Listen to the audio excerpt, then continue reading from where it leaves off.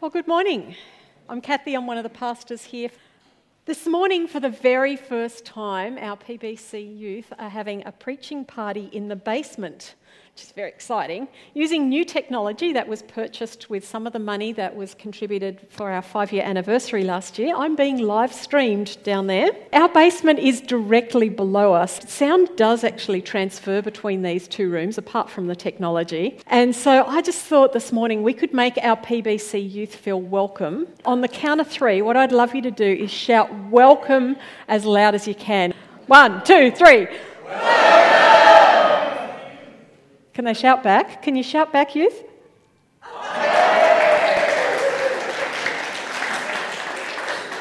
PBC youth, we want to say that you are an important part of our church and we love having you in our teaching time. Today we're continuing our short series. It's simply called I Once Was But Now Am, and we've been looking at different Bible characters and just being challenged and inspired as we look at God's transforming work in their lives. So I have a quick quiz to start with because I want you to guess which character we're looking at today. If you already know the answer to this, you're out already, all right? But first, put your hand up, and there's a prize, both up here and also in the basement. So, who am I? I lived till I was 120. My story covers 4 Old Testament books. I'm also mentioned in Matthew, Hebrews, and Acts as well. I grew up in Egypt. I parted the Red Sea. Jodie's going to come and read to us an excerpt from Moses' life. Stephen retells it in Acts chapter 7, verses 17 and following. Bible reading comes from Acts chapter 7 and starting from verse 17. As the time drew near for God to fulfill his promise to Abraham, the number of our people in Egypt had increased greatly. Then a new king, to whom Joseph meant nothing, came to power in Egypt. He dealt treacherously with our people and oppressed our ancestors by forcing them to throw out their newborn babies so that they would die. At that time, Moses was born, and he was no ordinary child. For 3 months he was cared for by his family. When he was placed outside, Pharaoh's daughter took him and brought him up as her own son. Moses was educated in all the wisdom of the Egyptians and was powerful in speech and action. When Moses was 40 years old, he decided to visit his own people, the Israelites. He saw one of them being mistreated by an Egyptian, so he went to his defence and avenged him by killing the Egyptian. Moses thought that his own people would realise that God was using him to rescue them, but they did not. The next day Moses came upon 2 Israelites who were fighting. He tried to reconcile them by saying, "Men, you are brothers. Why do you want to hurt each other?" But the man who was mistreating the other pushed Moses aside and said, "Who made you ruler and judge over us? Are you thinking of killing me as you killed the Egyptian yesterday?" When Moses heard this, he fled to Midian, where he settled as a foreigner and had 2 sons. After 40 years had passed, an angel appeared to Moses in the flames of a burning bush in the desert near Mount Sinai. When he saw this, he was amazed at the sight. As he went over to get a closer look, he heard the Lord say, "I am the God of your fathers, the God of Abraham, Isaac, and Jacob." Moses trembled with fear and did not dare to look. Then the Lord said to him, "Take off your sandals, for the place where you are standing is holy ground. I have indeed seen the oppression of my people in Egypt. I have heard their groaning and have come down to set them free. Now come, I will send you back to Egypt." This is the same Moses they had rejected with the words, "Who made you ruler and judge?" He was being sent to be their ruler and deliverer by God himself through an angel who appeared to him in the bush. He led them out of Egypt and performed wonders and signs in Egypt, at the Red Sea, and for 40 years in the wilderness. Amen. Fantastic. Thank you so much, Jodie. Moses' life contains a number of amazing stories, and because they're such good stories, they've often been turned into Sunday school lessons and sermons and movies. But today, I don't want to give you the highlights reel of just the amazing things that happened. I want us to look behind of what are the things that shaped Moses into the man that God had him be. If Moses' life were a book, I reckon it would be a 3-chapter book. So if he's 120 years, each chapter could be divided into 40 years. And so Moses' first 40 years, that chapter 1, I am going to call Becoming a Somebody. Yet Moses' life did not start out easy prior to becoming a somebody. his background was tough. He was born a Jew in Egypt in a time when Jews were made to be slaves under the oppressive Egyptian empire, but also at a time when Pharaoh was feeling particularly threatened by the Jews, and so Pharaoh orders that all the male babies be executed. And so Moses is born into danger and injustice and grief and despair. And in order to protect his life, his parents kept him hidden until they reached this terrible conclusion that they could not keep his life a secret any longer. And so somewhere between grief and despair, Moses' mother made the decision that she would put Moses in a waterproof basket and set him among the reeds in the Nile River. No doubt offering this plan to God, no doubt sweating over this plan and thinking, how could she make this work? Committing it to God, but really having no idea how it would turn out. Well, as it did turn out, it was a well-executed plan, for Moses was found by the daughter of Pharaoh, and she took pity on him, and on cue, because this is part of the plan, Moses' sister emerges from the bushes where she's been hiding, and she offers to find a wet nurse who would feed and care for Moses until he was weaned. And so as the story in Exodus is written, it seems that Moses goes back to live with his birth parents and his older brother and sister. And we don't know for how long that was. But the presumption is that it was probably years rather than months. Exodus 2:10 simply says that when the boy grew older, he was taken back to Pharaoh's daughter and he became her son, and she named him Moses. Let's just hit the pause button at that point. Don't underestimate how much is going on for Moses in this one verse. Moses' world was suddenly turned upside down. He's growing up in one family. He's with his mother and father. He gets to play with his older brother and sister, and life is good. And all of a sudden, he's relocated, without understanding, no doubt, into a completely foreign place. He's relocated into a foreign culture, into a family that he doesn't know, into a palace that's so grand where there's ways that he doesn't even know what on earth is going on. This wasn't like moving to a different suburb from Moses. This was like relocating to a different planet. And no doubt, you can imagine if you uproot a little child from where they know and where they're familiar and with the people that they love, and you uproot them and you put them in somewhere new, there's a whole lot of grief that goes in with that. And so I wonder whether Moses didn't just cry at night when he's there in his palace room for his mum and his dad and his brother and sister that he would have missed so much. And I wonder if he didn't cry out to the God that his mother and father had taught him to seek. But perhaps it may be that some of us can also identify with Moses at this point, because it may be that you've endured such a radical and upsetting change in your background. Perhaps you identify with the feelings that go with being adopted, or you may have suffered the fracture of your home by the divorce of your parents. Or perhaps you shifted from one home to another and this memory of being uprooted still stays with you. Or some of you might even know the experience of being relocated to a foster home with total strangers. If so, you will know that what can be just listed as one line in someone's story is actually a whole narrative in itself. But what we learn from the life of Moses is that God can redeem the pain of a broken childhood and use it for his purposes. So in spite of the pain of being relocated to a new family, the reality was that being adopted and so becoming the Prince of Egypt opened up a world of opportunity to Moses that he would not have otherwise had. And although he didn't know it, this would form part of God's preparation for him for God's future task. In the passage that was read to us from Acts, we are told that Moses was taught all the wisdom of the Egyptians and he became powerful in speech and action. The historian Josephus tells us that because Pharaoh didn't have a son, that Moses was actually being groomed for the throne. And so Moses would have had Egyptian tutors who instructed him in protocol and lifestyle and Egyptian culture. He would have attended the Temple of the Sun. This was like the premier education centre of the day. This was like the Oxford of the ancient world.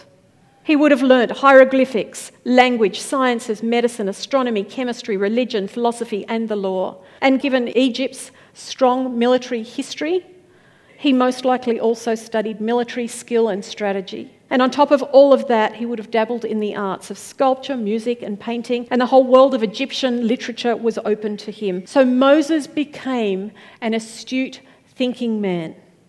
As Acts says, he was educated in all the wisdom of the Egyptians. He became mighty in word and deed. In those first 40 years, Moses made a name for himself and he earned the Egyptians' respect. In fact, by the time he was 30, historians tell us that he had already led the Egyptian army to a smashing victory over the Ethiopians. So he's a bold military strategist. He's highly valued. He's bronzed by the sun. He's scarred by battle. He's wise in worldly matters. He's competent as a leader. He even looked like Charlton Heston. Not. Sorry, youth, you have no idea, but you get the picture. Moses became a somebody. And all of that training would have positioned him well to lead God's people later in life. I wonder if you've ever had times where you've questioned, what's the value of all of this that I'm learning? What's the value of all of these skills, all this education that I have had in the past or I have now? I just want to say that God uses all manner of learning and skills to prepare us for the works that he has planned for us to do, that we're to value that training, value those skills that we have, and offer them for God, because he can do creative things in the way that he can use skills that we've acquired in the past. When I was in high school, I used to work in a donut shop. And before school every day, I would go in at 7 a.m. and I would make donuts for the next hour in Donut Dan. And I would go to school smelling like a greasy donut. I was paid the grand sum of $2.20 an hour. Now, PBC youth, I know it was the olden days, but I want to say that was low pay even back then. But you know, I love how God can reuse our skills for his purposes down the track. So a decade later, I was part of a denominational group that was raising up the place of youth ministry in our denomination. At that stage, I think there was like a little bit of a mental assent. Oh yeah, youth are somewhere important in the picture, but they didn't fund any of the ministry that was happening. And so I was part of this group that was raising the profile and also having to raise our own funds to make something bigger happen. And do you know what God was able to use to raise funds? Donuts. Every year at a Christian music festival called Black Stump, we would set up a donut tent. We would literally sell thousands of dollars worth of donuts. Value the skills and the learning that you have and that you're growing in. And even when you may not be able to see the connection point of, I'm not sure how God could use this, it just feels so far from anything that's to do with him. Just don't underestimate what God's able to do. He is so wildly creative in using the skills that we have for his purposes. And so Moses spent the first 40 years of his life becoming a somebody. But somewhere toward the end of those 40 years, Moses made a life-changing decision about who he was. Although he had it all, wealth and power in his Egyptian identity as the grandson of Pharaoh, in his heart of hearts, Moses remembered his identity from his childhood. That he was a Hebrew. He was one of God's people. Hebrews 11:24 reports it like this. By faith, Moses, when he had grown up, and this phrase literally reads, having become great, Moses made a decision. It says he refused to be known as the son of Pharaoh's daughter. He chose instead to be mistreated along with the people of God rather than to enjoy the pleasures of sin for a short time. Do you know, this is probably one of the most pivotal choices that Moses makes. Were it not for this choice, Moses probably would have spent his next 80 years living the comfortable high life in Egypt. We wouldn't even know about him. We certainly wouldn't be speaking about him today. For us, the choices that we make about who we really are chart the course for our life. If I choose that my identity in this world is what really matters, then I will go after success. I will go after wealth. I will seek to fulfill my dreams. I will look to be a somebody and impress others. But if I choose that my identity is in Christ and that is what really matters, then saying yes and no to things is no longer about my name. It's not about my plans. It's not about my success. It's about his. Long before the burning bush, Moses made a choice to realign his identity. He made a conscious choice. I am not an Egyptian. I'm a Hebrew. I am one of God's people. And so one day, Moses decided that he would pay a visit to his fellow people, the Israelites. Now remember that while Moses has been leading this life of luxury, his people have been slaves. They're working under harsh conditions under the Egyptians. And what happens next, I just want to make this really, really clear. What happens next was not directed by God. Moses had so aligned himself with God's people that when he saw one of them being mistreated, his blood boiled and something in him snapped. And in his rage, he murdered the Egyptian slave driver and then he goes on to try and hide the body. In one out-of-control moment, Moses suddenly plunged from being a somebody to becoming a nobody. But still in this moment, thinking he's a somebody, Acts 7:25 tells us that Moses assumed that his fellow Israelites would realise that God had sent him to rescue them. But they didn't. Moses assumed that he would be seen as the hero. He's the big man who steps in and rescues the people. But instead, his people accuse him and they say, "Who made you a judge and ruler over us?"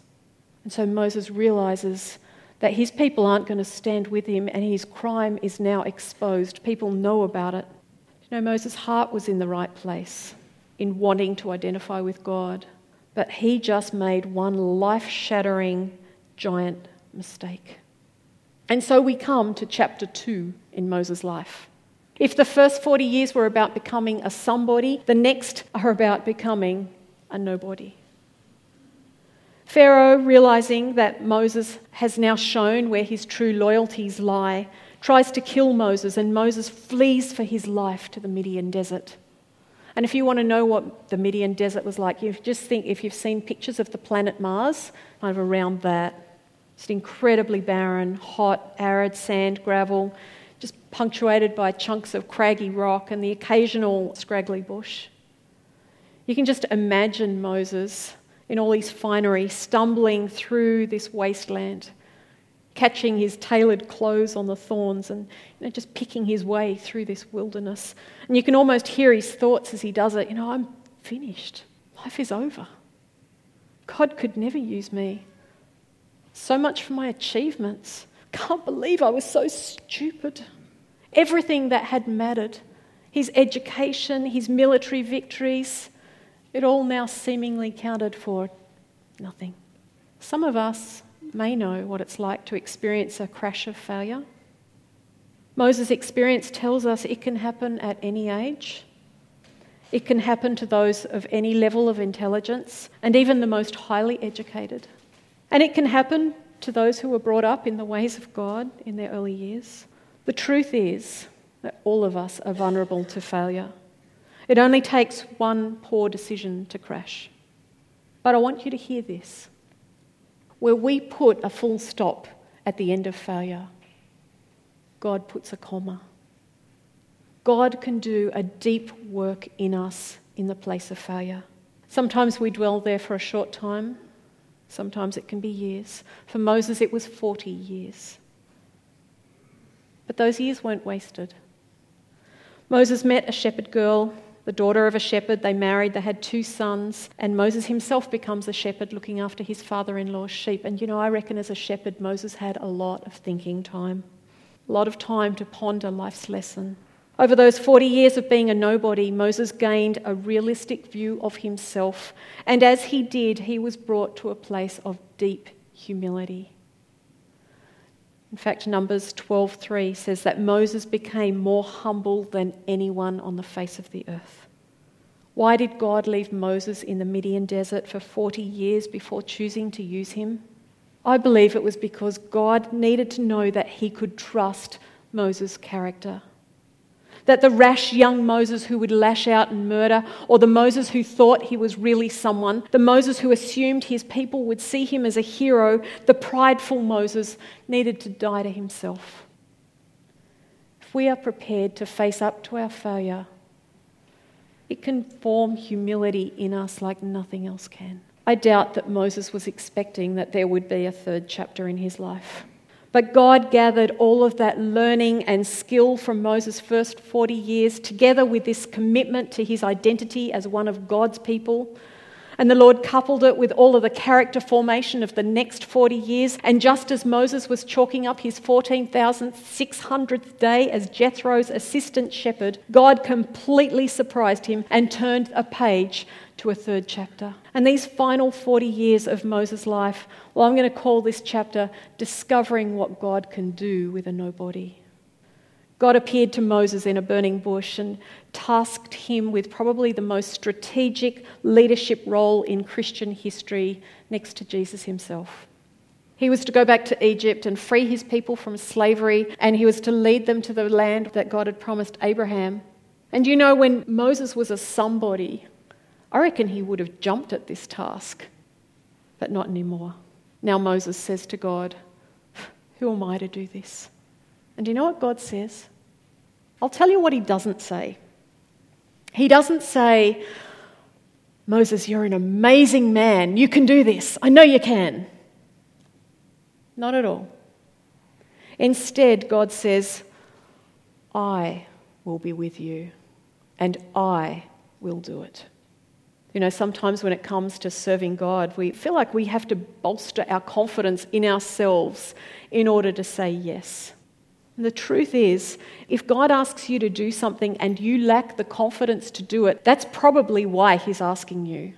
Because he knows that when we feel like we're out of our depth, that's when we depend on him the most. God can do so much more with a nobody who depends wholeheartedly on him than with a somebody who is self-reliant. Humility teaches us to have a realistic view of ourselves, but also a realistic view of God. And so humility has us saying yes to the things that God asks us to do, not because we're confident that we can, but because we're confident that he can. I have loved looking at the life of Moses. I just want to say this has been one of the richest messages to prepare. And there's so much in his story. You know, when we talk of transformation, it's not like transformation just happens at this one moment in time. I actually thought this as I set out to prepare this message. I thought, it's all going to be about the burning bush. And I realised, actually, God uses a series of things to bring transformation in Moses. And I think it's the same for us as well. He brings a series of things. And so as we reflect, just as we wrap up this morning and just reflect back on Moses' life, I just want you to sit with Moses' story and see if there's anything that God has just been speaking into that you identify with in the life of Moses. Because it may just be that whatever that thing is another step in your transformation story as well. Like Moses, perhaps you identify with having your world turned upside down as a child. And this morning, the Lord is reminding you that he can redeem the pain of a broken childhood. He can use it for his purposes. Or perhaps it's a new perspective on your job or your study, and just to value the skills that you're learning, to value the skills that you're growing in, trusting that when we make ourselves available to God, he can use all manner of skills for his purposes. Or perhaps like Moses, it's about actually making a choice about your identity. Is your identity in this world the equivalent of your Egypt? Or is your identity in Christ? And if it's in Christ, are there particular things that you need to be saying yes or no to right now? Recognizing that your choices are no longer about your name, your comfort, your success. Rather, it's about God's name, his success, his plans. Or maybe today you identify with Moses' failure. And today God is reminding you that failure is not a full stop in his eyes. The Lord is wanting to work humility in you and form the character of Jesus in you in the place that you are in to prepare you for what is yet to come.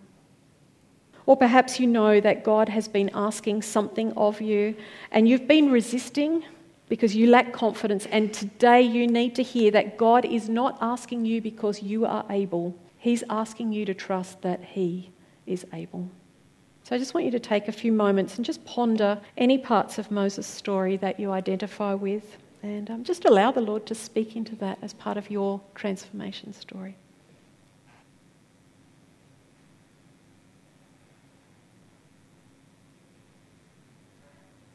Lord, we want to thank you for Moses' life as it's recorded in Scripture. We thank you that it shows us the good, the bad, and the ugly. Someone who is just so incredibly relatable, because we know that our lives are an interesting mix of all of that as well. Father, I want to pray that the things that you might have brought to light this morning through Moses' story would continue to speak into us. I pray, Lord God, that we'd continue to lean into you and allow you to continue to shape us, no matter what has been our past, no matter what is our current, that we would continue to allow you to be transforming us into the likeness of Jesus and to be walking in his purposes for us as we live in this world. So God, we thank you. Thank you for the richness of your word. In Jesus' name, amen.